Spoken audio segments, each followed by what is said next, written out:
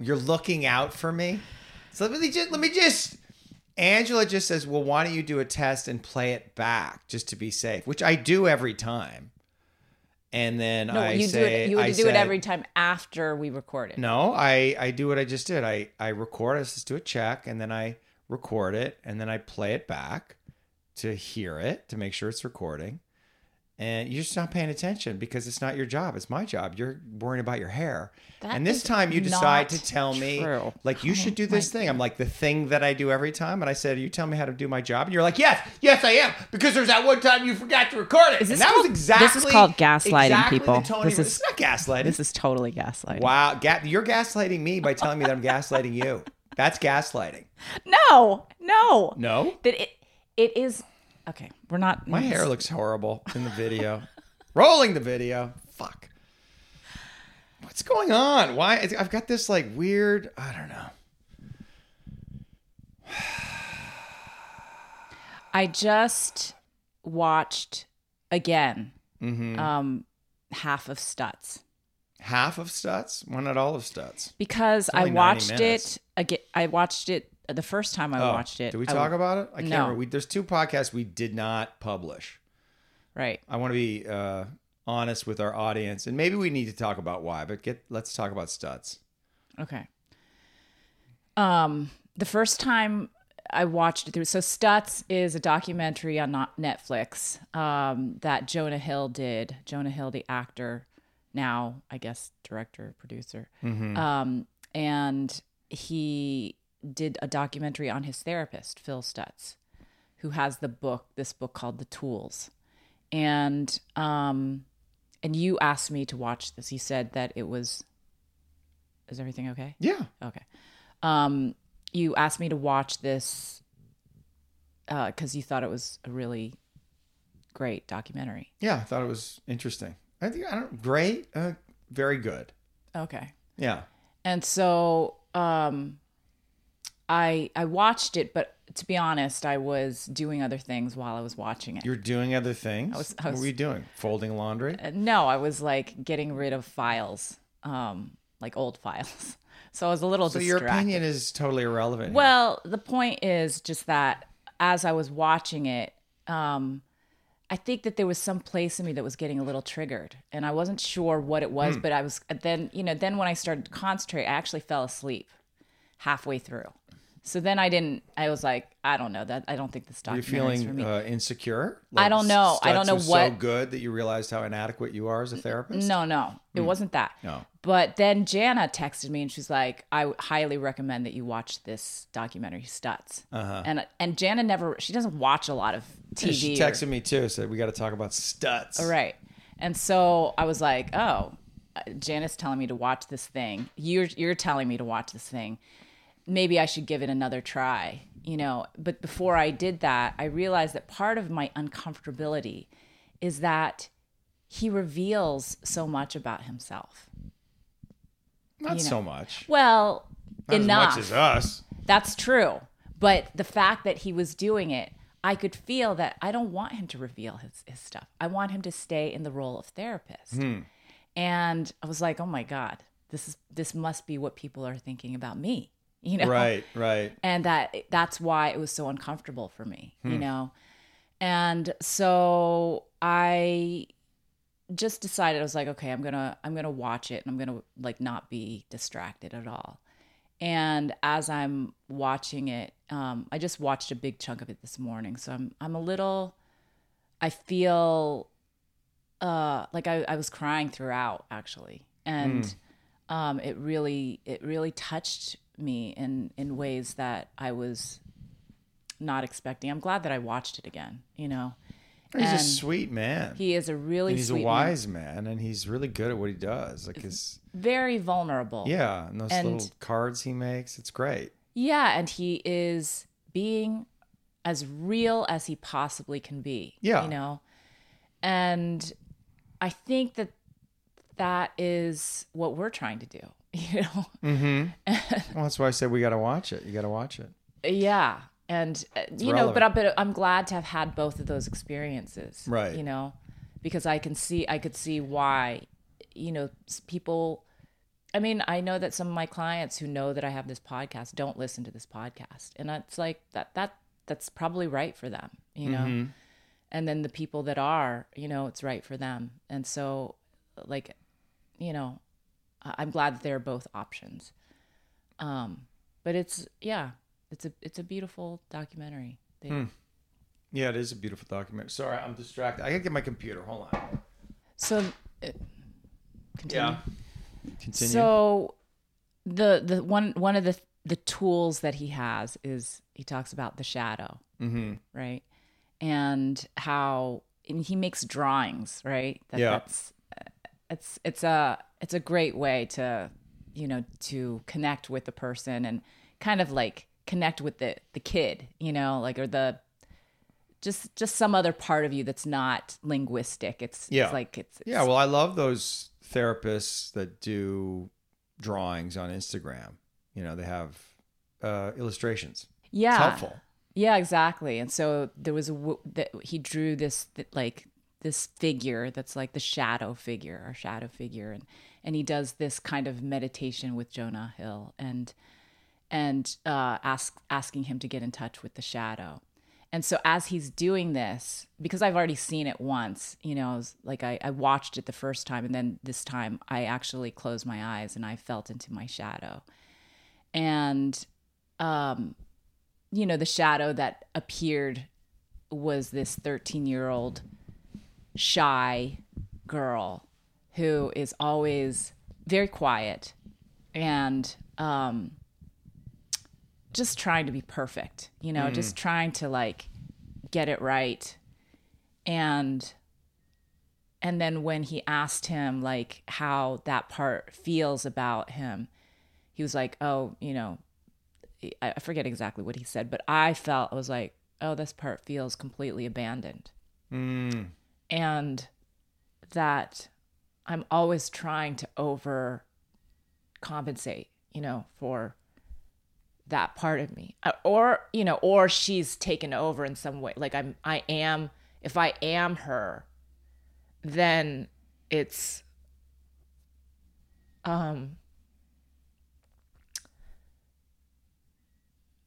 yeah, like I have so much judgment of myself there, you know? And so what Jonah Hill says is that he, like, what that part needs from him is like him to include that part of him in everything, in his social and his relationships, and, you know, and so I thought like, yeah, that's what I need to do. You know, I went to this open mic thing with Diana last night, you know, Words Are Vibrations. James James McRae. And, you know, people are getting up and sharing their poems or their songs, or, you know, just improvising. I mean, some of it was brilliant, like really. I mean, all of it was beautiful and vulnerable and so deep. And I just kept like, I mean, he says like, there's no sign up list. It's basically like you go if you're called to go. Right. And I just could feel like I wasn't called, but then at the very end, it was like this fear came up in me, you know, and I was like, no, I'm not going to do it. I'm not, you know. What were you thinking of doing?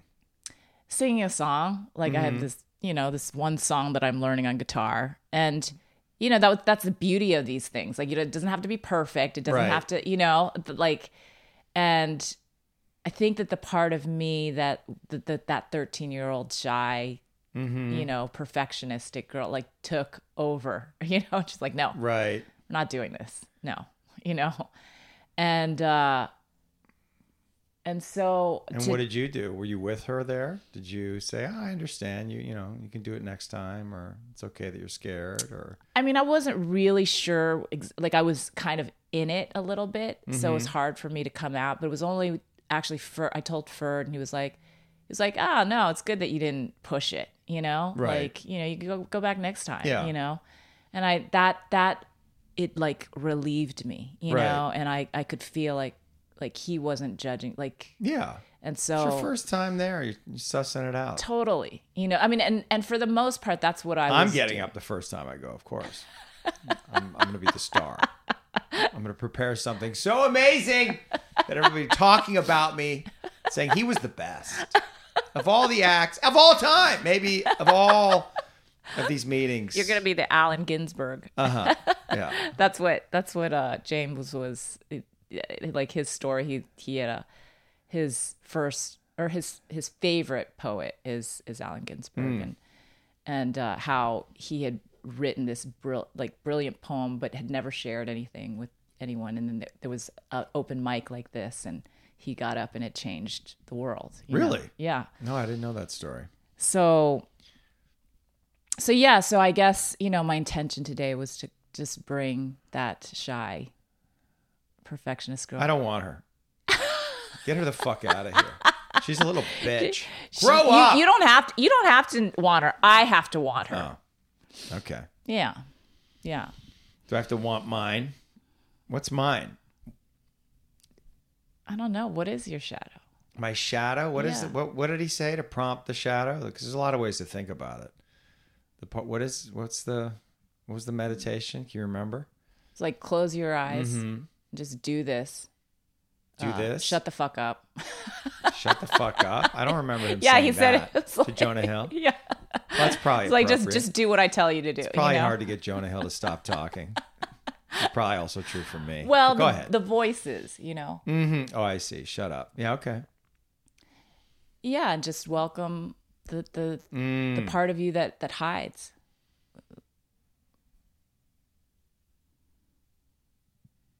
What's the part of you that hides? The part that you're ashamed of.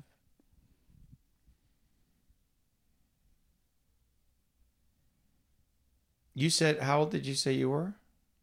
13. 13. Okay. Because 12 is coming. And I was like, okay, I don't,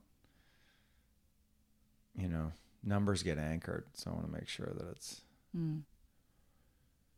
12, 6, somewhere in there, 6 to 12.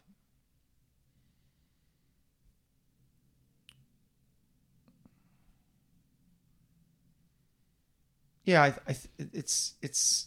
there's a place where I'm resigned, and just resigned. This is what it is.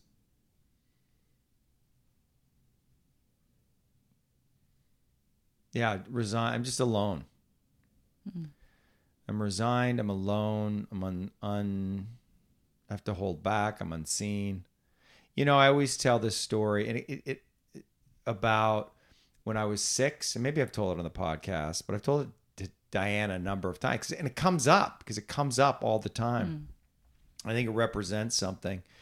When I was, I think I was 6 or maybe 7, but it was like the novice, the first year of like traveling team hockey, like trying out for the city team, and I made the team, but I couldn't play in the team. My mom wouldn't let me because she was a newly single mother and it required traveling around, and she just couldn't do it.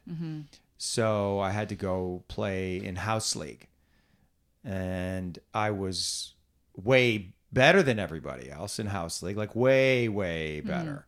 I shouldn't have been playing with them, and it was difficult because there was I could have, like, there's a part of me that just could have dominated and scored like 10 goals a game. But that's not fun for me. So I had to hold back. Oh, geez. Wow. I couldn't be fully expressed. But I also got the message, but you're not allowed to play with the guys who are at your level. And I think that stayed with me my entire life. Some place where I play small and I hold myself back.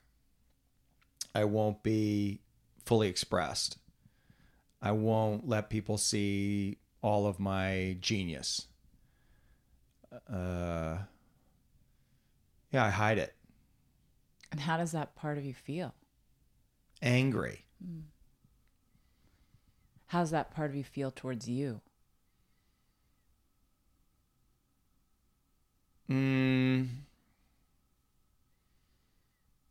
Angry. Why? Well, let me out. And how do you feel towards it? Well, I can feel the lower self part of me, which is like, no, stay down, bitch. Mm-hmm. I had an ayahuasca ceremony once where I felt that I was simultaneously the victim and the perpetrator, meaning I was on top of myself, holding myself down, pressing myself down, torturing, really, making me submit. And it was just like, feel that, like, you're not going anywhere. Like, just stay down, stay down, stay down. You are under my thumb. Stay down. Feel that. And I was both the one underneath and the one on top. Damn. Yeah. And that feels true. Yeah. Mm-hmm. Well, it's interesting. Mm-hmm. Those two correlate. Yeah. So, and there's a tension there. There's energy in that tension. And it's familiar. So maybe letting go of that is scary. It's hard to fully integrate those two aspects of myself because I have to give something up. There's a power in it. There's power in it. A kind of power. What kind of power? Well, there's a charge. I mean, there's a power of the perpetrator who's on top. And there's even something in the victim. There's something that the victim gets out of it. Like, he doesn't have to take responsibility. There's some, it's horrific, and yet there's a relief. Because, well, it's not my fault. This motherfucker's on top of me, keeping me down. Right. Yeah, because maybe if you played with the city league, you might not have. Who knows what would have happened? Who knows what would have happened? Yeah. Right. Might have played in the NHL. Right. Or probably not. Well, I felt that way as an actor. I felt like I played small because every level I went to, I could compete with whoever I was in a scene with. Right? Whoever I played with, I just met them there. There was no, I'm not good enough, or I can't. I could. Well, I don't know. That's not totally. At the end, I struggled because I don't think I was into it. I had a scene with Matthew Modine, and the dude is so fucking good. Yeah, I worked with him once too. You did? Oh, that's right. Yeah. Yeah, you take him for granted in some way because he makes it look so easy and he's so quirky and odd. But when you're actually in a scene with him and he's looking at you and you're looking at him, it's like... he's intense. He's intense. Yeah. And he's good and he's powerful. Like, there's something... And he's big. He's a big man. He's tall. He's got a big head. He's got, he's a very powerful presence, and he's odd. He's a very odd person. Like, he's strange. He's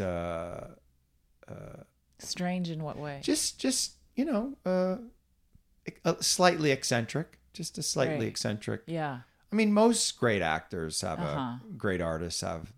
That's why they're compelling to watch on camera. There's something eccentric about them. Yeah. But the truth is, if I really let myself go, I can roll with Matthew Modine. You know, maybe not in that circumstance, in that scene, but I can go there. You know, but yeah, no, I've held myself back. Do you feel like, what does that part of you need from you? Well, I was thinking about this, the podcast and the experiment of it, and it almost mirrors what I went through in Anne's school, or the work that I did in therapy, which is, it begins with some nervousness, some anxiety, and then you start to bring out the judgments, the criticisms, the blame, and then you allow yourself to go into the lower self and express your rage, your anger, your negative intentions, your fuck you, and your resentments. And then that ultimately is going to lead you to your pain and the grief and the sorrow and the fear, and to feel that all the way through, and then to come out the other side and feel like more integrated and whole, and be able to be in life, with your love and your gifts, and just express them more easily without all of the kind of the baggage. Like you've cleared it out, you've purified, you've cleaned it in some way. And it's not a perfect process, obviously, and things still linger. But I remember a couple of moments with Anne where she challenged me in the place where I was stuck in the resentment or the anger. Like I was experimenting, right? It's a thing when you're in these workshops to be an asshole, or to say something that you know is going to upset somebody in the group, or they're going to judge you, or people aren't going to understand. Like that there's something powerful about taking that risk and holding on to your goodness.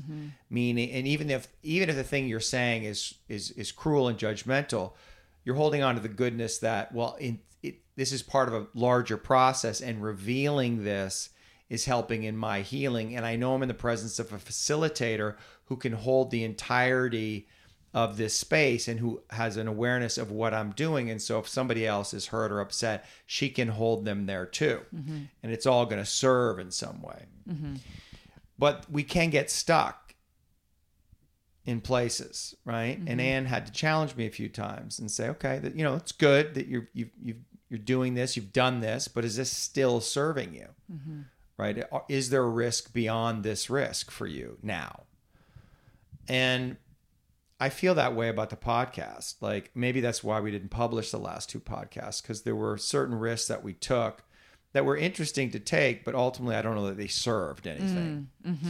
And so what is the new risk for me now that I've let the world see my judgments and my anger and my arrogance,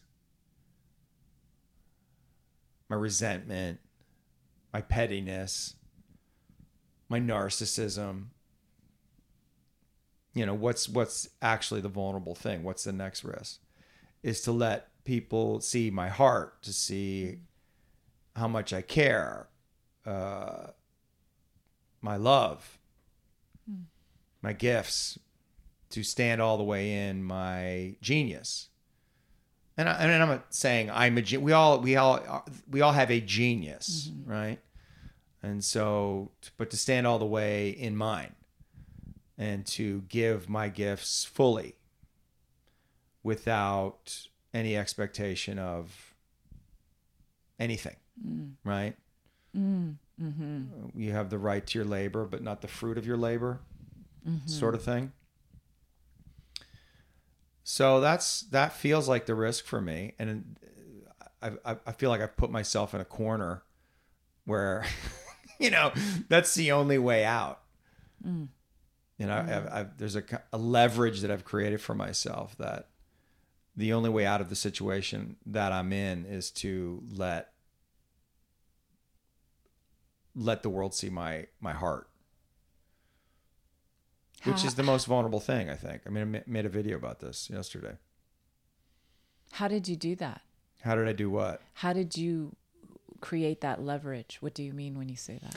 I mean, I don't know exactly. I feel like I've put myself in a spot where what it is that I'm doing isn't really working. And it's not that it's not working. It's just that I have to take things to the next level. So just in terms of, my career, like I'm not in a situation where I saved all kinds of money as an actor, and so I'm financially set. Like I have to keep earning, and I have to keep building, and there's something about that financial leverage, and to all the things that I want. Like I am ambitious, and I want big things, and so that's gonna that means I have to take big risks, and that means I have to put myself out or do things in a much bigger way. So and the only way that's gonna work now is by letting the world see my heart. It's not going to work any other way. Because you've tried. Well, yeah, I've tried, and I mean, it could work some other way, but that doesn't feel authentic to me, and it doesn't feel like there's a risk in it, but not so. I mean, I could go evil. I mean, listen, I was listening to they did this trade for the NBA or the WNBA player, this woman who was in a Russian jail for smoking weed. Oh, right. Remember this story? Yeah. Or she got caught with a pen or Yeah. something, a cannabis pen. And so they just did a trade, a prisoner trade. And so we got her back, and we sent them back apparently like this evil motherfucker, terrorist, who, the demon of death or something, like just some bad dude, gun runner. And they were just describing him in this report. And I remember thinking, that dude's bad. That sounds badass. Like, what a risk to take. I'm just going to be the baddest motherfucker. I'm going to go full Saddam Hussein. Like, there's something to it. You got to admire those guys. And, I'm sorry. I do. I admire them. Like, how can you not? They're going all the way into their thing, and we need them. You got to have the evil. So I respect it. I respect this dude. So you're at a choice point. Yeah. Yeah. I could go evil or go good. But it's got to be one or the other. Right. But it has to be authentic. I can't suddenly be... my videos can't suddenly be like spiritual bypass, heart-centered, like bullshit. That's not my brand. All right. But I guess more on the podcast, because there's a mask that I've been wearing. There's something I've been hiding behind to a degree. Being provocative, it's a bit of a mask. I mean, there's also something authentic, and I've taken a lot of risks. And like I said, I've done what I needed to do. And I think I was going through some kind of grieving process. What are the 5 stages of grief? I don't know, but I was going through them, grieving once I like the death of the culture or the death of my relationship to it, the death of some aspect of me that believed in the matrix, and waking up to that and just being absolutely floored by it. But I feel like I'm in acceptance now. Okay, this is what the world is. This is what it's always been. I didn't know any better. This is what I was told from the time I was a kid. And now I'm seeing what it actually is. And okay, what are you going to do? We live in a delusion. And a lot of people are still in it. And we can get out of that delusion. And then we're always in some delusion. We're in another delusion. There's no escaping the matrix. You just go from one to another. But the one we're in we've been in it's dying. So are you saying that you're making the choice to love it? I'm trying. Trying.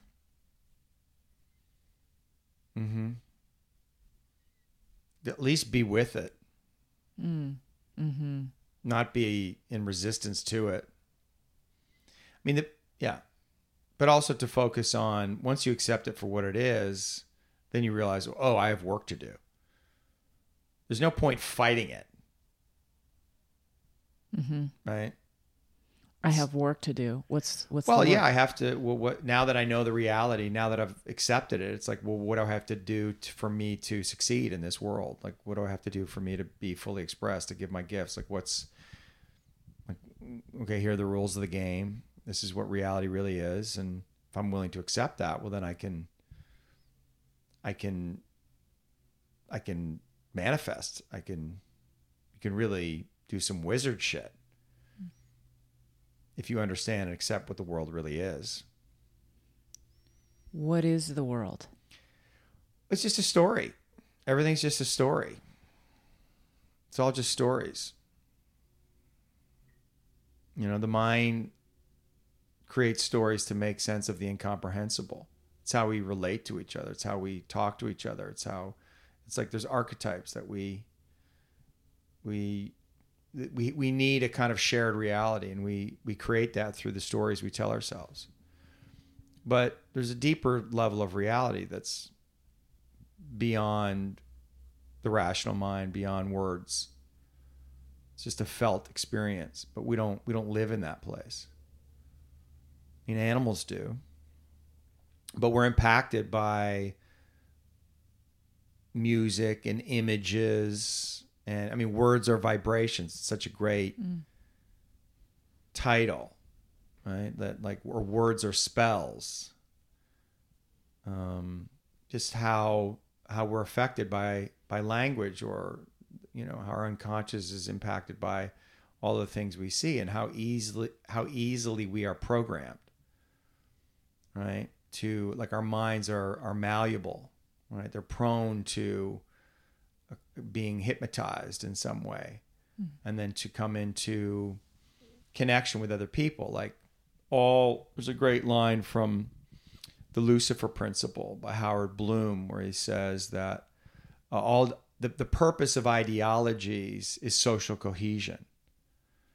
The ideology itself is not the point. So Marxism is not the thing. People, Marxism, but most people don't know what Marxism really is, right? They think they know what it is, but what it actually does is create social cohesion. So we tell ourselves stories to create social cohesion, because large groups of people all connected by a singular story, whether that's the United States of America, whether that's Catholicism, whether that's Marxism, they can do things together. They can create things together. They can build things together. And so that's the point of it. And this is, Yuval Harari's book Sapiens gets to, I think, the root of this. A lot of things do, but that's a great book about it. So what are the stories that we're telling ourselves? And then what is the story we're telling ourselves about ourselves? Because we're going to live out that story. What do you actually believe about yourself? And what if you let go of all those beliefs? What if you disidentify with your identity and just let yourself exist in the zone, in that place where you feel like you've transcended, you're in a flow state. There's an intelligence that wakes up when you're singing or dancing, or we're facilitating a workshop, or you're playing sports, whatever it is. That is available to us all the time. And what if we choose to live in that place all the time? Like Kanye, our hero. What? Who's the man? My hero. Yeah, right. The man, the myth, the legend, the greatest artist of all time, the Leonardo da Vinci of our time. He's just crushing it everywhere you go. So happy with Kanye.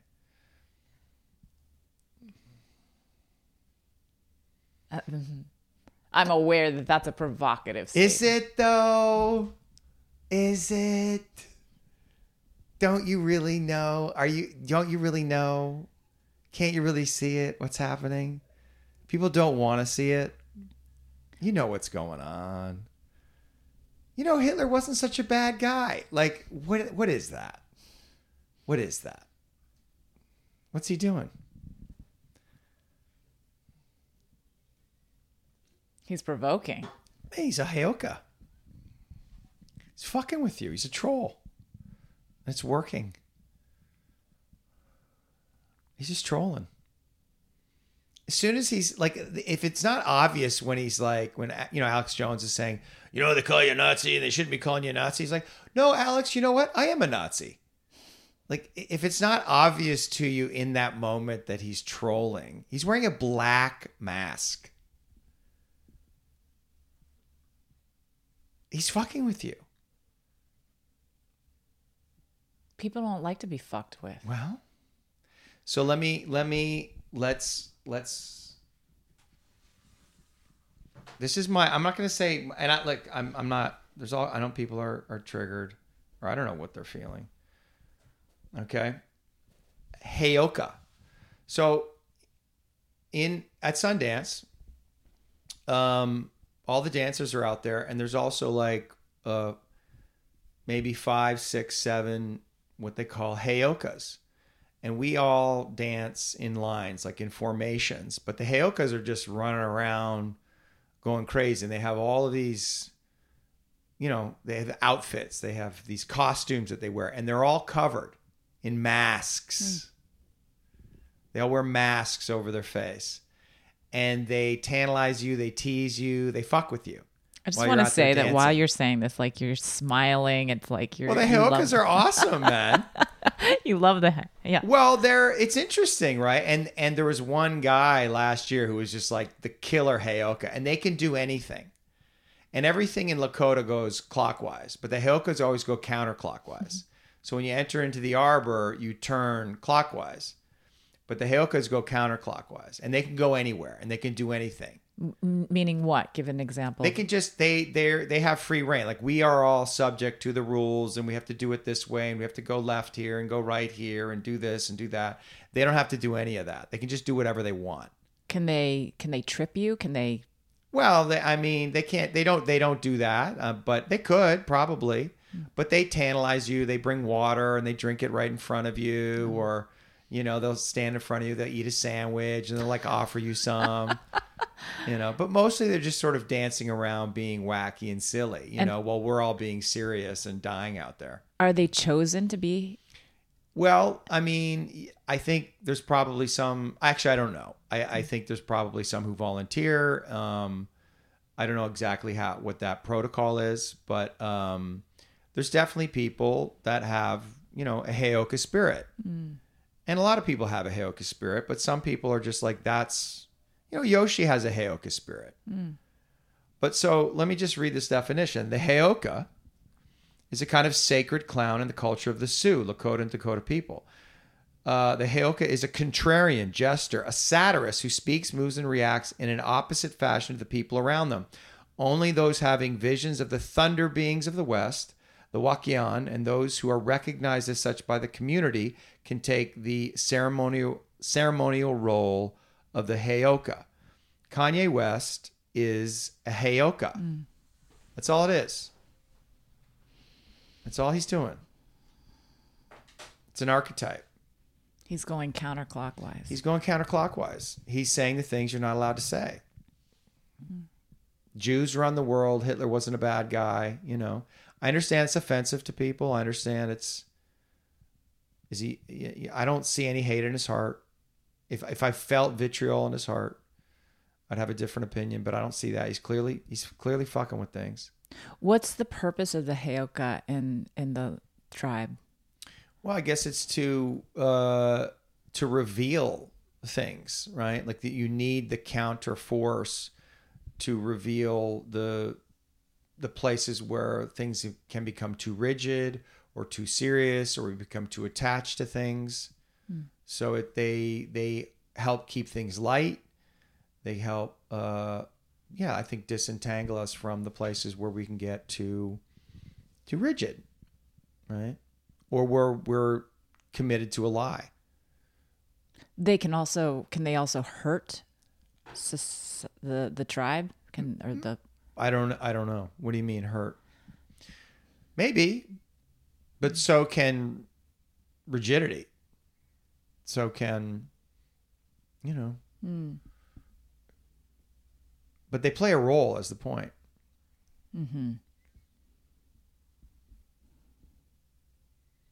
You love the Heyokas. I love the Heyokas. Trump is a Heyoka. You are a Heyoka. I'm a Heyoka. And I guess I like Kanye. I must love Heyokas too. Well, he went all the way in. He went all the way. Right. He took it. Like, what is the thing you're not allowed to say? Like, Hitler wasn't such a bad guy, or the Holocaust didn't happen like they say it happened. That's what do they call it? The third rail, the fifth rail, whatever it is, the untouchable rail, the thing you're not allowed to say. He said, and if you look at the pattern recognition, that's what he's always done. George Bush doesn't care about black people. Just blurted that out as a non sequitur on television once with Mike Myers during Hurricane Katrina, some fundraiser on TV. Just it was like the first moment we're like, what the fuck, Kanye? And then he went up on stage when Taylor Swift won the award and said, it should have went to Beyonce. That's not something you do. And then he put the MAGA hat on. Black man wearing a MAGA hat? That's not something you're supposed to do. You're definitely not supposed to say slavery is a choice. Was a choice. And you definitely can't say the Jews run the world. And you definitely can't say Hitler wasn't such a bad guy. I mean, come on. He said he invented the microphone and they had really awesome outfits, the Nazis, which is true. I mean, they did have awesome uniforms, you got to admit. The aesthetic of the Third Reich is pretty spectacular. That is true. I mean, that's people. A lot of people agree on that. Right? Isn't Hugo Boss? Didn't he come from that? I don't know. Are you uncomfortable, Angela? You don't endorse any of this. You're not. No. I'm listening. Listening. It's just a point of view. It's just a point of view. Just a point of view. I'm not. I'm just watching. And I'm hearing you right now. It's interesting. It's an interesting frame to think of the Heyokas of society. Yeah. And their role. Right. And that maybe they're here to trigger the thing inside of you that needs to be looked at. Right. Whatever that thing is. Yeah. Whatever it is. Whatever it is. I mean, what's the pushback? Let's imagine, I want to cover you here. People out there listening, they're upset, they don't like it. Well, that's all fine and good, but there's real world impact. People are listening to Kanye. Yeah, maybe he's a Heyoka, but there's disturbed people out there who are going to use the things that he says to rationalize their hatred of Jewish people, and that puts Jewish people at risk. But I'm going to say this, okay? And Dave Chappelle said it, right? On the Saturday Night Live special, right? Black people get together, it's a gang. Italians, it's a mob. When Jews, it's just a coincidence and you can't talk about it. It's human nature for people to get together, similar people, and act in their own self-interest. And Jews definitely do that, like every other group. And they're really good at it, and they have a lot of power in a lot of places. And we're not allowed to talk about it. That's a true thing. It's not anti-Semitic to say that. It's just a true thing. There's nothing wrong with it. We're not allowed to talk about it because... I guess because that will incite resentment against them, and they have a history of being persecuted and victimized, and that will increase the likelihood of that. Which I understand that argument. Like, that makes sense to me. And there is also, warning bells go off for me, danger, when there's something we're not allowed to say. Like a lie, which is a lie. It's a lie. I don't think a lie is a good thing. I think we need to be in the truth. What's the lie? That, like, the lie is when we're not allowed to talk about something, it's covering some lie. There is truth in it. It's not a big conspiracy. Oh, the Jews run the world. It's not like that. But the Jews have a lot of power in the banking industry, in the media industry, in Hollywood. Like, they're very successful. And that's a fact. And what I don't understand what's wrong. To me, it's like saying there's a lot of black people in the NBA. I guess black people must be good athletes. That's racist. It's not racist. Everybody knows that's true. But we're not allowed to say it. What are these things that we're not allowed to say? Why aren't we allowed to say them? Like, I just feel like the truth is always better. Whatever, and I understand there's always repercussions and there's harm that can come when you speak the truth, but the harm is less. We have to be in the truth. What happens if you don't say it? I think that more harm can come. In what way? Well, then people feel more resentment because they feel like they're not allowed to say the thing. And then then there's a conspiracy. Then they feel like it is a conspiracy. And then it is a conspiracy. It in fact is a conspiracy. Wait, what do you mean? Well, if you're not allowed to talk about something, then it's a conspiracy that everybody knows is true. If you're not allowed to say a thing, then that's the definition of a conspiracy. I don't get it. Okay, so what is it? 80-90% of the media companies, the big media companies in the United States are owned by Jewish people. And we're not allowed to say that. We're not allowed to talk about that. Because of what the conclusions that people will draw from that. Right? We like, if you say that, you're in trouble. I'm in trouble right now. Right? If you say that, it's not good. And so but it's true. You're saying something that's actually true. And so if I'm not allowed to say a thing that's true, that's a conspiracy. They're hiding something. They're telling me this is not okay for you to say that. And if you do say it, there's going to be action against you. The ADLU is going to come down, or whatever it is, whatever they're ADL, whatever they're called. That is a conspiracy. So that's my point. It makes it worse. Now you have this situation where it's like, if you're not allowed to talk about something, and that incites more resentment and more suspicion towards the Jews. Yeah. Mm-hmm. It's like we're not allowed to talk about election interference, right? We're not allowed to talk about it. It's like, well, that makes me think there was something there. Mm. Right? So the things that we're not allowed to talk about they're hiding something.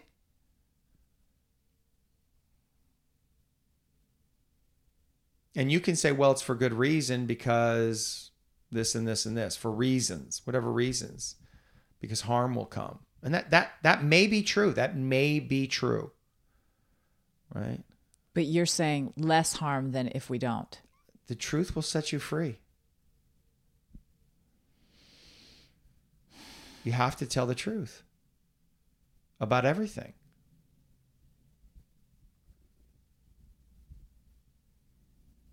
Not that I do. I mean, I have things that I'm sure that I hide. Mm-hmm.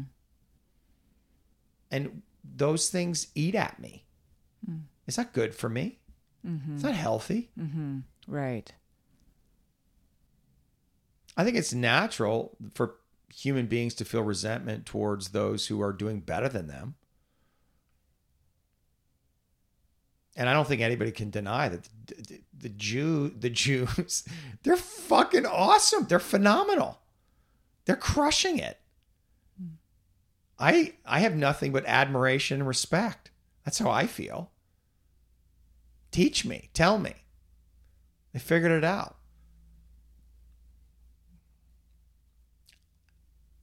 I don't know. I mean, I understand it's not all Jews. I get it. But that's my feeling about it. How does that sound? Do I sound crazy? Does it sound reasonable? It sounds like, this is what we're doing, right? Right. We are trying to take the risk of speaking as much truth as we possibly can. Well, this is how I feel. Right. We don't. Maybe I'm wrong. Right. About something. Exactly. Maybe there's something I don't understand. I'm totally open. But the only way to find out where I'm wrong, what I don't understand, is to say what I see and then have something reflected back to me. Mm-hmm. And I'm open to that.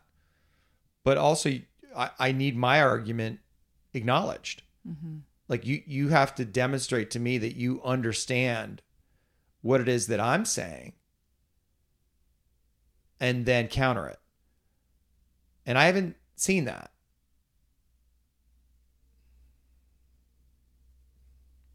You haven't seen that from anyone? Well, no, I haven't seen that. I haven't seen that. Wait, define that. The argument, what I'm saying about, what's true and what's not true, right? Like, are we going to tell the truth? What I'm saying. Because what happens, I mean, this is what happens with all of this stuff, whether it's transgender or racial issues.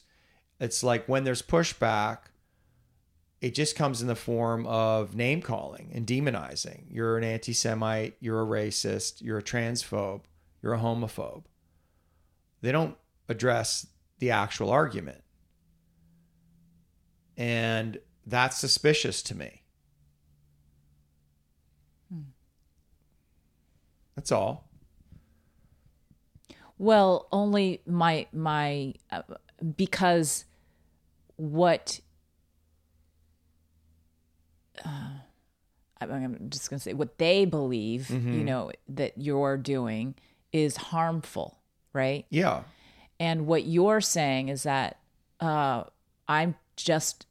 you believe that speaking the truth, whatever that is, yes, is going to be less harmful. Yes. Than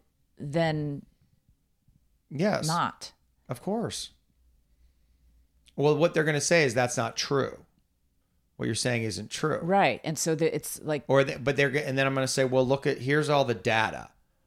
And then they're going to explain it away. Well, that's because of this and this and that.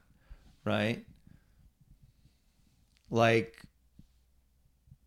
transgender people, suicide rates, or, black on black crime. Like the issue in Black America is not white cops killing black people. It's black people killing each other. And why aren't we focused on that? Well, that's because of systemic racism, and, they explain it away, that it's not their fault. And it's like, I'm sure that's true. But we're here now. Like, that is where the problem is. And you're focusing all your attention on this other thing that's actually not going to solve the problem. If white cops stop killing black people, that does not solve the problem of black people being murdered. So why don't we go to where the problem actually exists? And that is somehow racist to say that. And so there's a lie that's baked into that. And anybody who points to that lie is called a racist. What's the truth? What I just said. That's the main problem is it's black on black crime. That's the problem. Like that's where the problem is, or just statistically speaking. So that's where you'd want to go. What is there? What is in that? Well, if you go to those black communities, they are like, we need more policing. This whole defund the police thing, there's those people in those neighborhoods were like, what the fuck are you talking about? No, we need more policing. So there's lies all over the place. But this goes back to, this is what the world is. That's the matrix. It's how it works. It's how it's always worked. You see it in Game of Thrones. Sinner. And the Christian people come in, or the church people come in, and they just take over. And they just use this kind of moral superiority to completely usurp everything. And they have all of this power, and they're completely evil. They're manipulating people. And that's what I think is happening. I'm not saying exactly this is the problem. There's real concerns. There's real issues to be dealt with, but I'm just saying in general that if there's something you're not allowed to say or talk about, I'm suspicious. And the Heyoka, Kanye, is going right into the heart of the very thing that we're not allowed to talk about and say. And I think that has value. I think it's important, whether you like it or not. It's necessary. It's needed. And does it do harm? Maybe. Probably. But not as much as not as much harm as the lie. We know that. We know that intuitively. Lies beget more lies.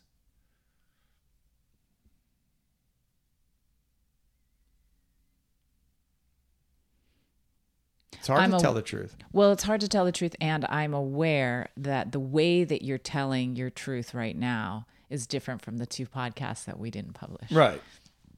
This is why we didn't post them, because I was defended and angry.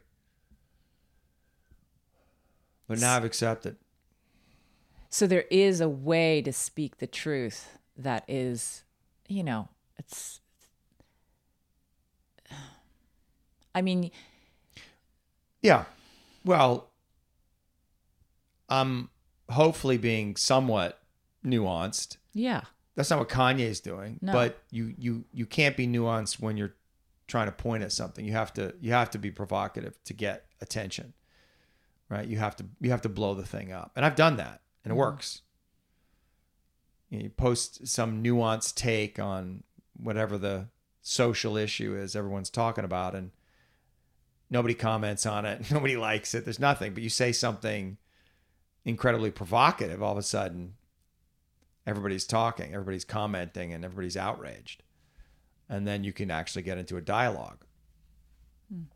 Right? I mean, that's the technique, right? Like you hit them with something emotional that's going to trigger them. Now they're in, they attack you, or they defend, or whatever it is. They're coming after you.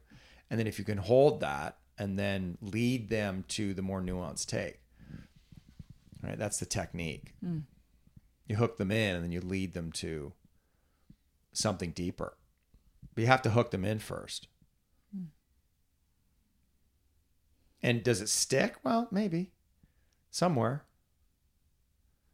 The things that you say, or, they may not ultimately agree, but if you're being reasonable, and that's what I would do. I'd be completely unreasonable in my original post, or not unreasonable, just provocative. And then in all of my response to the comments, I'd be nuanced and reasonable.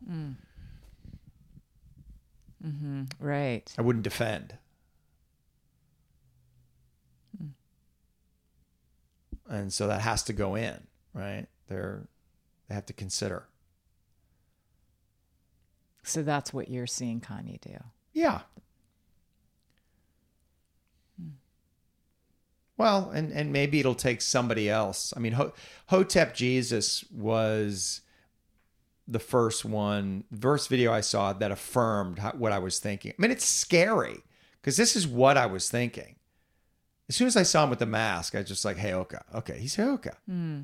Because that's what the guys out in the field look like in the arbor. It was just like that was I had a visual memory, right? I had a reference point. I'm like, Heyoka. Wow, that's, yeah. And then I looked up the definition. I mean, I knew what it was, but I just looked it up to read it.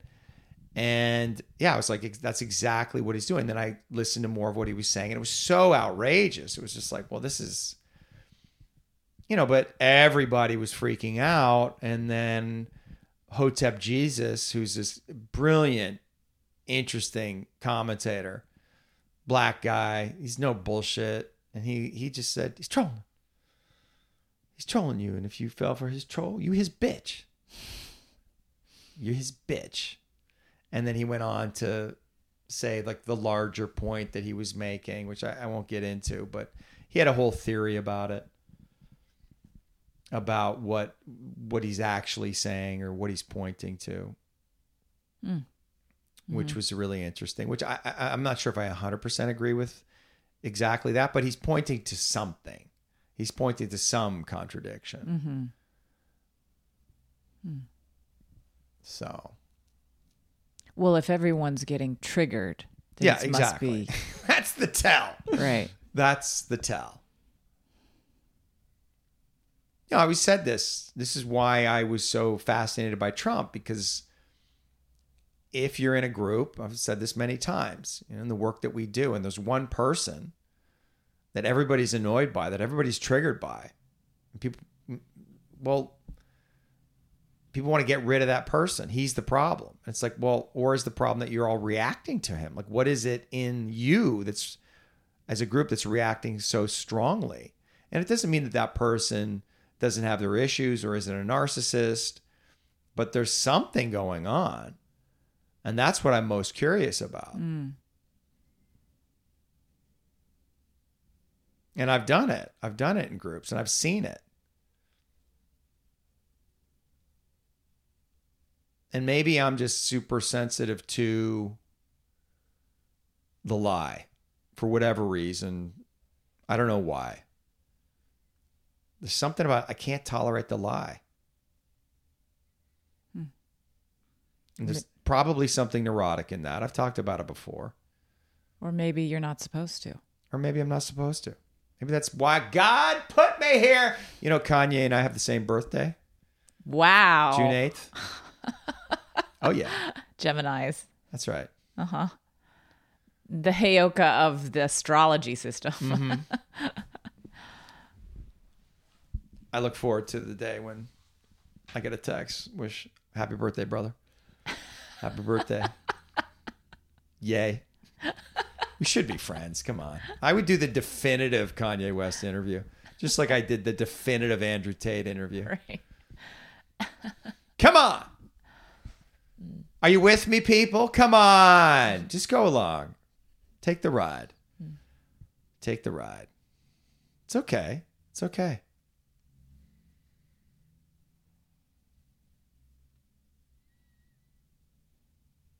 I won you over. You're smiling. I am. I mean, I like what you said. I like the way you said it. I'm, it's going to make me think about society in a different way. Right. Just who are the Heyokas? That's cool. I like thinking about it in that way. I've never thought about Yoshi in that way. Why did you say Yoshi was a Heyoka? Well, he's a contrarian. He likes to fuck with people. I mean, a lot of the Lakota people, they're little. They have that edge to them. They like to fuck with you. Chiefs like to fuck with you. He's got some of that. He went up to David, fourth day of Vision Quest. It's like, okay, you just got one more day. Things like that. Wait, what? When Daniel was on Vision Quest. Yeah. And he went up to him on the fourth morning. He's like, okay, David, it's good. You're doing very good. You just have one more day now up here. I'll be back tomorrow to get you. And Dave was like, what are you talking about? Isn't today the fourth day? He's like, no, day 3, David. The mind goes sometimes. It's hard on the hill. It's okay. We'll get you tomorrow.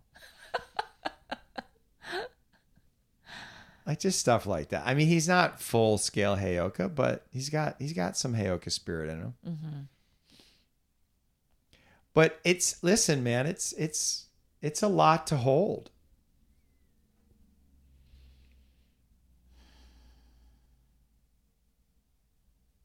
And also the example he's setting. I don't think he's crazy. I think there's some issues. I think he's a narcissist. I'm not saying that he doesn't have. You're talking about Kanye. Yeah, Kanye. I'm not saying he's not on the spectrum and all of that. But that doesn't matter. It doesn't? No, it's part of it. It's also the price you pay. For what? There's a cost to everything, man. You want to go all the way into something? You want to go to the center of a thing? You're going to pay a price. You're going to go a little crazy. I feel that with the Lakota stuff. It's like it changes me. It's good. It's a good thing, but it does something to you. You pay a price. Yeah, that's There's true. a cost. Yeah. And it's worth it, but it's not free. Makes you a little mad. And I don't think you can get out of that. I don't think you can go all the way into one thing, like 100% commitment, and not go a little mad. I think it's part of it, or a lot mad. That's the price. So it's okay. It's interesting, what you're saying right now makes me think of, I'm learning a lot in terms of human design, right? The system. And one of the things that I now understand about myself, I'm something called quad left. I have all the four arrows pointing to the left. Quad left. Yeah.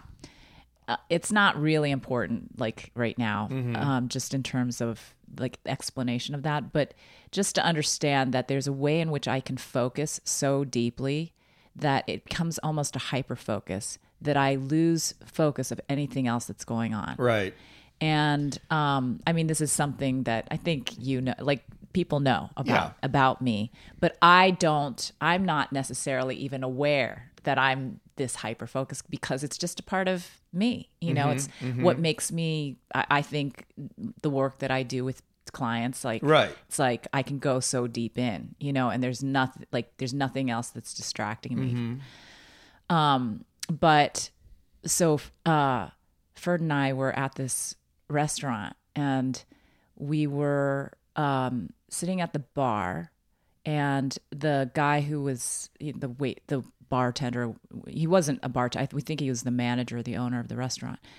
And I was sitting there by myself at first because Ferd was parking the car, and he was kind of cold, French guy, very, just kind of like, I would say something and he didn't look at me, he didn't smile. It was just like, okay.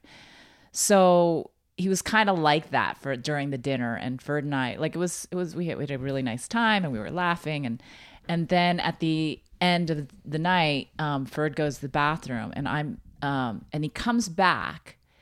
I know that Ferd's behind me, but I'm putting on my jacket, and as I'm putting on my jacket, I feel somebody help me with my jacket, and I turn around, and it's this French guy, and like, it surprised me. I was like, oh, I appreciated it, but I was just kind of surprised that it wasn't Ferd, right. And that he had, it was like he stepped in. Do you know what like it was like? It was I see. Yeah, because Ferd was right behind me, and then so then as we leave the restaurant, he's standing there, and he shakes Ferd's hand.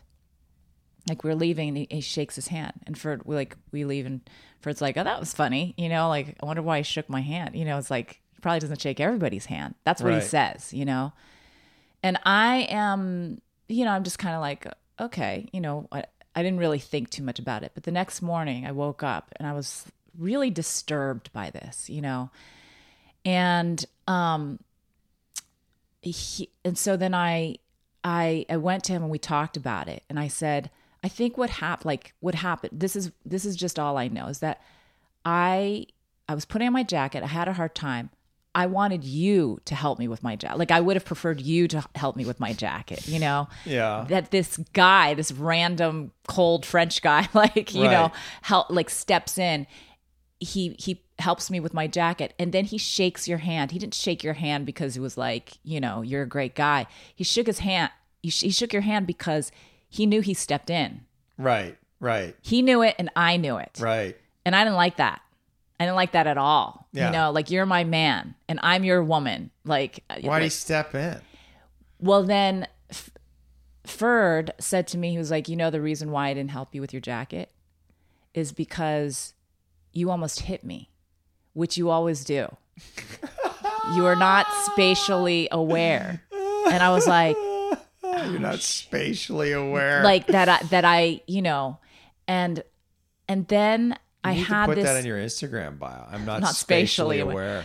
Well, and then I had this like understanding about my human design chart that I hyper focus. And so I was like, I can focus, and then I can hyper focus. So then I become not aware of my surroundings. I'm just focused on whatever, getting this job. Yeah, I live whatever. with someone like that. Right. And so I just I explained that to Ferd, about this thing.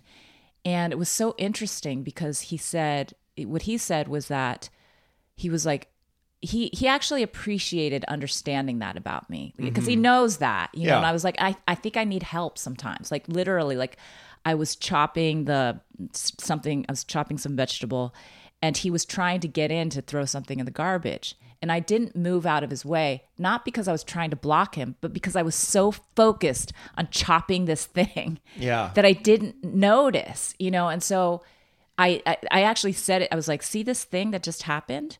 You're like, this is how I get hyper focused. And he was like he noted it. Right. But to him, he's thinking that I'm consciously trying, you know, like not to notice him or to, you know, like. Yeah, no, I've had to get over that with Diana because she has that as well. And at first, you know, we had some big fights. I feel like you're not attuned to me. Right. You're not like aware of me, like of what I need or, you know, and then which was fair. And she took that in and made an effort. But I also realized like, yeah, she just gets lost in her world. And I shouldn't take it personally, and I don't anymore. Well, that's what I think it helped her to understand. Yeah. That. It helped me to understand that about myself, and then to explain it to him, like helped him to, because he said, there's some way in which I see the world in that way. Like I don't trust that people have good intentions or something like that. And I thought, that's interesting.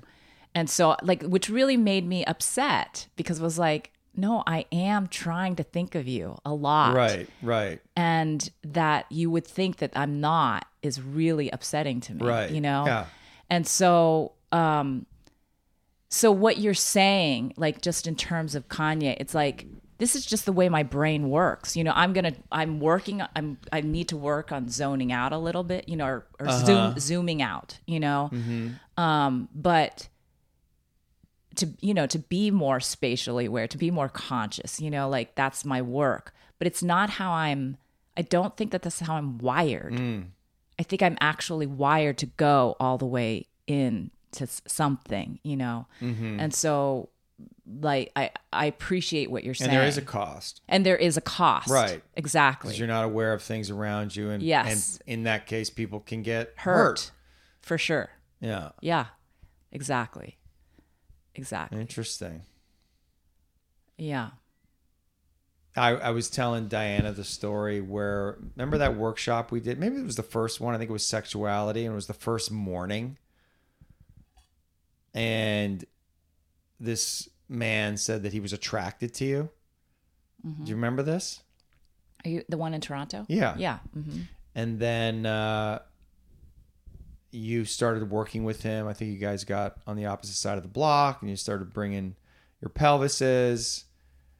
And even that, because it was the first morning, I was like, do we need to be fucking the block in the first morning? I'm looking around like, okay, I'm going to let Angela do her thing.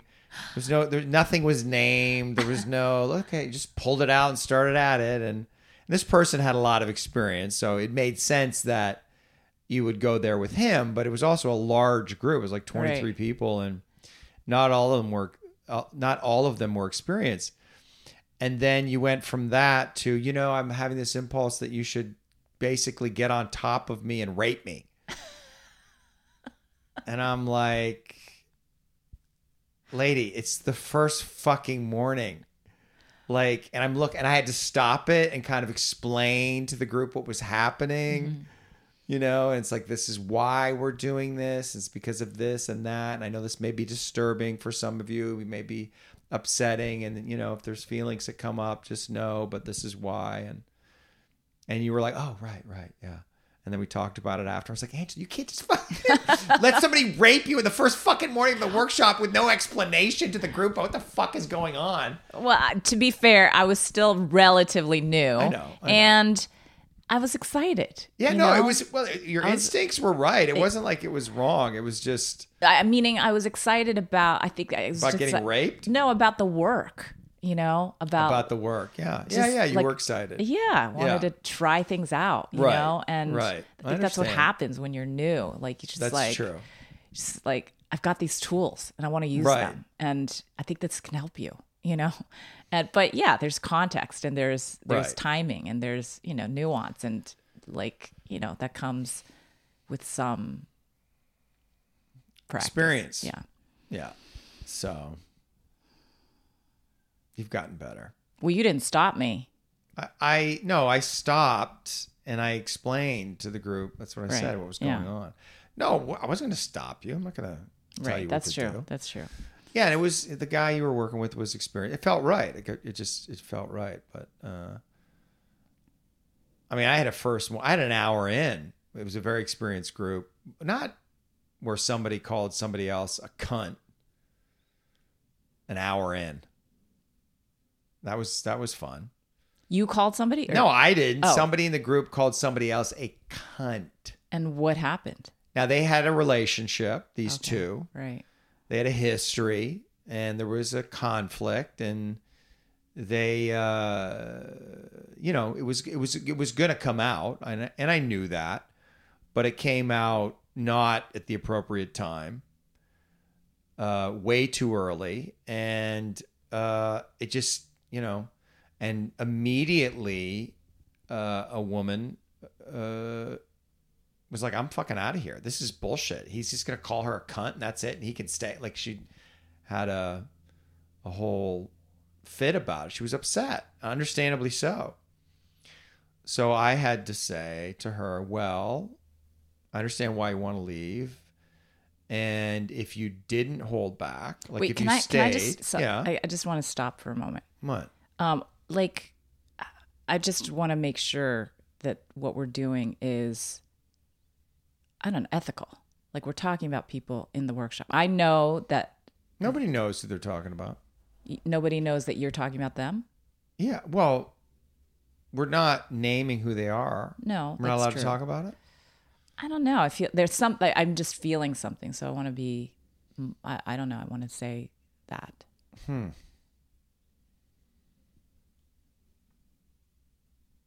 I guess. Yeah. Okay.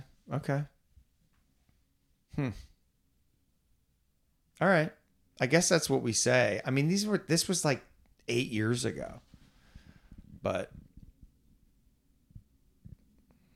okay. You make the call. Well, it's over now. I can't feel, I can't talk about it. Well, I mean, right. But I guess I feel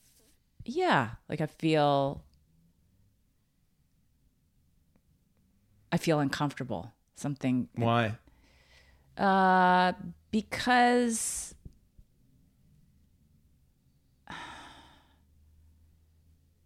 I don't know, these it's like what we say in the workshops. Like, we don't talk about these things outside,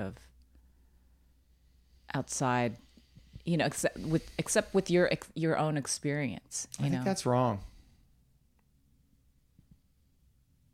Why can't you talk? I mean, nobody does that. 0 people do that. 0 people hold to that. That's not true. I hold to that. You hold to that with Ferd? It's a group of people that he doesn't know. He doesn't know anybody in the workshop. He's completely oblivious. It means nothing, and you're telling him like something that happened? Like, you mean, do I tell Ferd things that happened in the workshop? Yeah. No. Why not? I mean, do I say things? What's the harm? Who are you harming?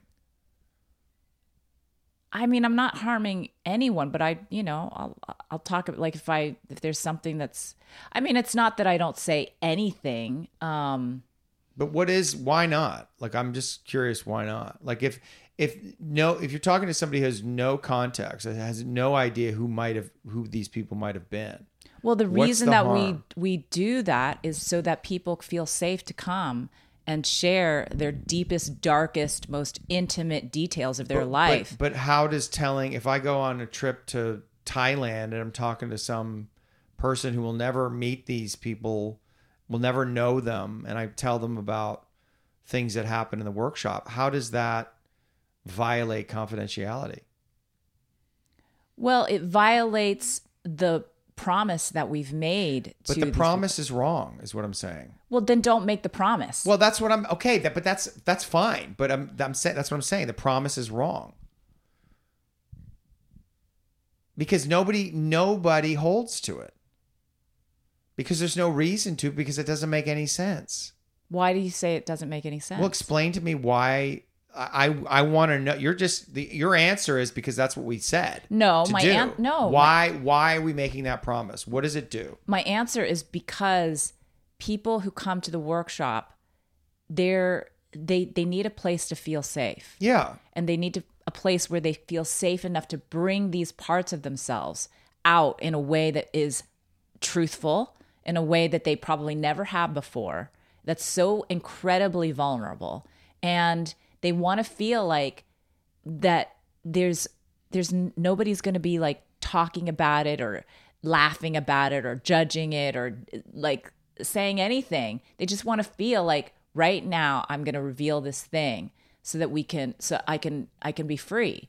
But to do that, part of it is the confidentiality, to feel that there are these boundaries. But it's a lie. Confidentiality is a lie.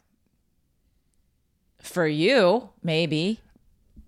It doesn't make any sense. Like what it's a psychological trick, because there's no harm. There's no harm in talking about with somebody about a process that this person has no idea about. And how are you talking about it? How are we talking about it? Is there any kind of mocking or derision? Like, we're talking about it in a way that's helping illuminate the things that we do. It's not gossip. It's all intention. I have no problem with it. I'm in my integrity all the way. When I talk about this, any of this stuff, it's like I feel like I'm completely in my integrity. And it's between me and me. That's how I feel. And if I'm saying to somebody about what happened in a process that they don't know anybody that was in the workshop, and there's no, why is that? I don't even understand why that would be a violation of confidentiality, since there's no connection between the person listening and the person who actually did the work.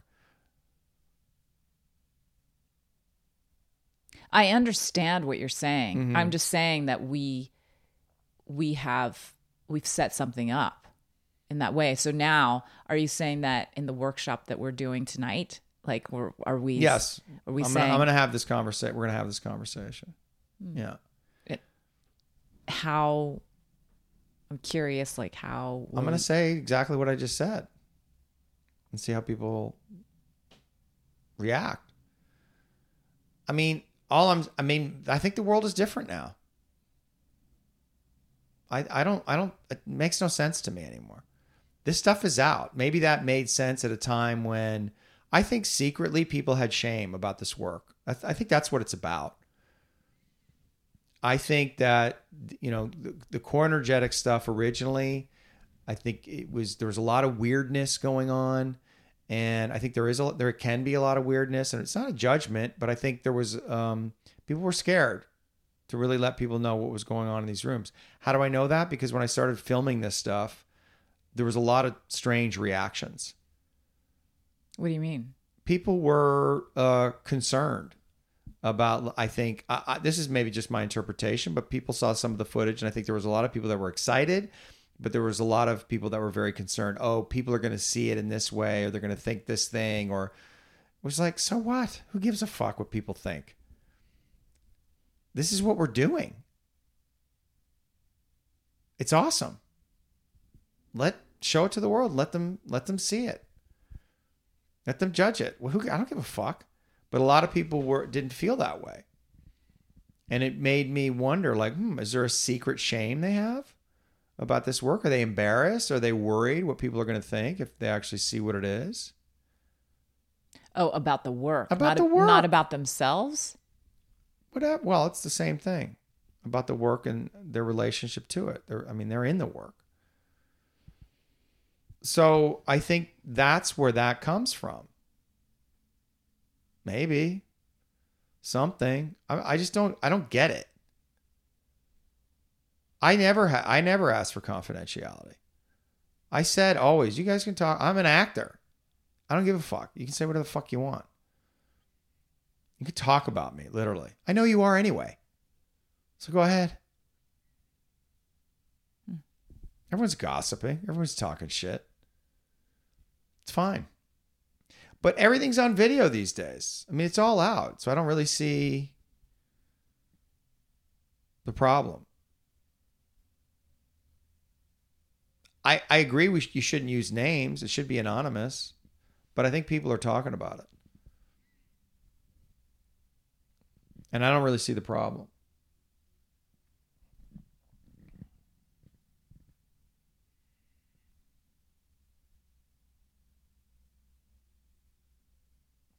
I think we should get supervision. Really? What do you mean?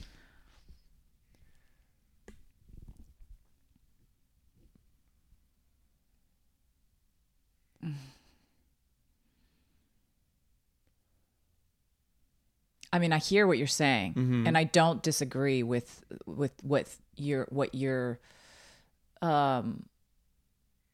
like. I feel your integrity, you know, like in terms of how you're holding it in you. But it's, you know, it's tricky. It's a fine line, and I guess when I'm thinking about it in terms of our clients or the people coming to our workshops, or, you know, I do think it holds a stronger container if people think that they're not going to be talked about. I mean, everybody knows that's a lie. Nobody believes that. I don't think that's true. You don't think that's true? No. 90%? What's the percentage of people in the work that come to our workshops or do this work that don't talk about it outside? That actually follow to the letter of the law what we suggest, what we say, what the contract is. It's like, only talk about your experience. Don't talk about anything that you saw in here. And that person goes back to their husband or their wife who doesn't know any of these people, will never know any of these people, or their friend, and they want to talk about what they saw. And I would argue that talking about what they saw is actually a good thing. They're spreading the word. This is what's going on. You have to hear this. This is what I saw. It was unbelievable. It blew me away. I want them talking about it.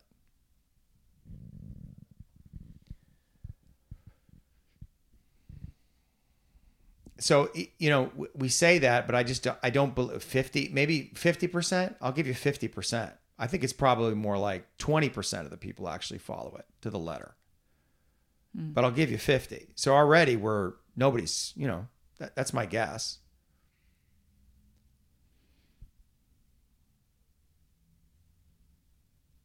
I like the discussion. You like the discussion? Yeah, because it feels like, okay, well, at least we're going to get closer to what the truth is. Like, what's the truth of what's actually happening, and what's the truth of what really holds a safe container for people? Right. And maybe it should be, we can ask. Because we would have these discussions, and I would say, I don't care. I just want everybody to know I don't give a fuck. You can talk about me. You can talk shit about me. I don't care. I know. Because I was like, I already know you are. I didn't say that, but that's how I felt about it. So we can ask people just the same way if you bring a camera into the room these days, which everything has a camera, everything is being videoed. That's the other thing. We're living in a new world. Everything's on tape.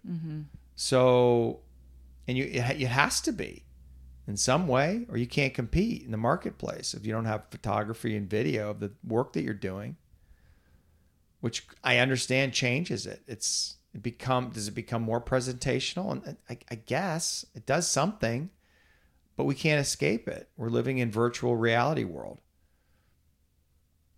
I mean, the other, or we can, and we can not do it. And the place that, but wait, sorry, just to finish the thought, you say to people, do you want to be on camera or not?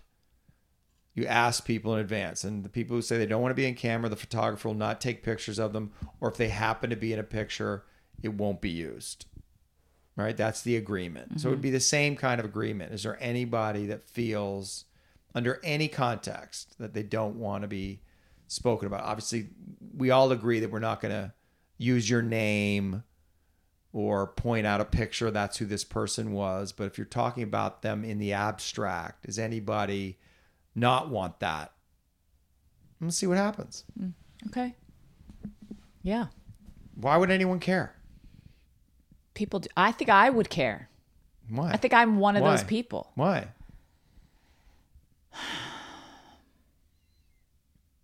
I don't know. I want to feel like whatever it is that I'm, because because I had a lot of shame around certain places in myself that I needed to feel like there was some kind of safety that wasn't going to come out, whether that was true or not. I wanted to it was like, okay, if I believe that this is a safe container and nothing's coming out, then I'm going to let all of this stuff come out. Angela, that work you did on your sexuality in that workshop, like I know somebody who they would be so important for them to hear that. And I'd love to be able to share that with them. I won't obviously use your name or point to you in any way, but just like what I saw was so impactful. And I think it would really help her to know like what happened. Would that be okay if I shared that? I mean, where I'm at right now, of course. But I think for some people, no. I think for some people, I think that's true. Okay, that's fine. That's fine. But I don't think that's like, it's not an unreasonable ask. Right. No. And it's the intention is good. Yeah, yeah. I mean, I guess that's ultimately where I go with all this. It's like I'm trusting my good intentions. Like, I'm not talking shit about people. I'm not, like, even in the things we were talking about, it's about you. The story's about you. And the story's about the work, really. And it happened a long time ago. And I don't know. Maybe you're right. I guess. I think it's 50-50, like you said. But the thing that I was going to say was that in A Course in Miracles. Yeah. There are no private thoughts. Exactly! Which I think is interesting. I think that concept, there are no private thoughts, like, that we're, like, we all know, there's something. That's what I'm saying. It's a lie. I mean, you do, I understand you do hold, but, and that's fair. That's fair. I mean, it was one thing when we were all in the school together, and you're in your class and I'm in my class, and Mike and you guys were like, you're like a vault for not talking about what had happened in your class. That's fair. Although I thought that was bullshit. I thought everything should be out. We're all in the same school together. I want to know what's going on in your class. I have a right to know what the fuck is going on over there. You guys are all hiding it. That all felt like bullshit to me. It didn't feel like we were hiding it. Oh yeah, I know. You weren't with Walt Schmidt. He wasn't telling me stuff because it was a way that he had power and control over me. Which I called him on. He said that's exactly right. I was like, this is not about you being in your integrity, dick. It's just you being an asshole. So. You just used his name. Okay.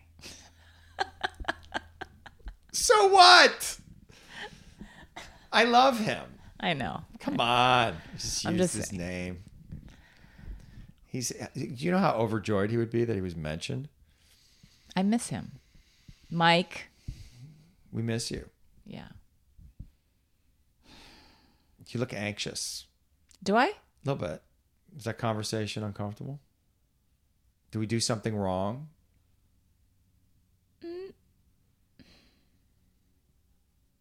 Anxious. I don't. You agitated?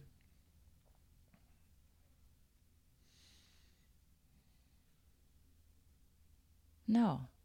What are you feeling? Well, maybe just that it's not resolved. It's not resolved. Yeah. Yeah. Like, there's not a resolution that we've come up with that feels like. So what are we going to do about what we said on the podcast? What we recorded? Do you want me to cut it out, or what are we going to do? Because I said some things.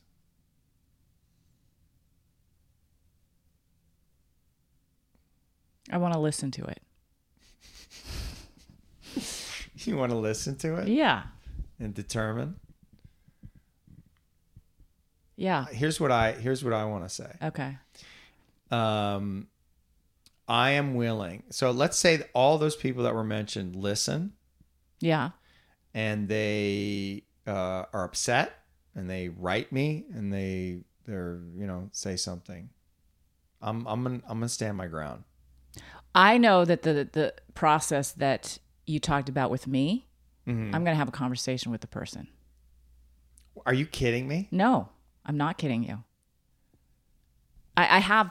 Yeah, no, I'm gonna have a conversation. Wow. Okay. Yeah. I mean, I think he's gonna be fine with talking about it here.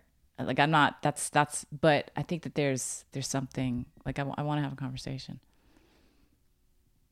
Okay. Man, we're in totally different worlds here. It seems absurd to me. Why? Well, because nobody knows who the fuck we're talking about. Yeah, that's true. And also, it could be anybody. We're not revealing anything.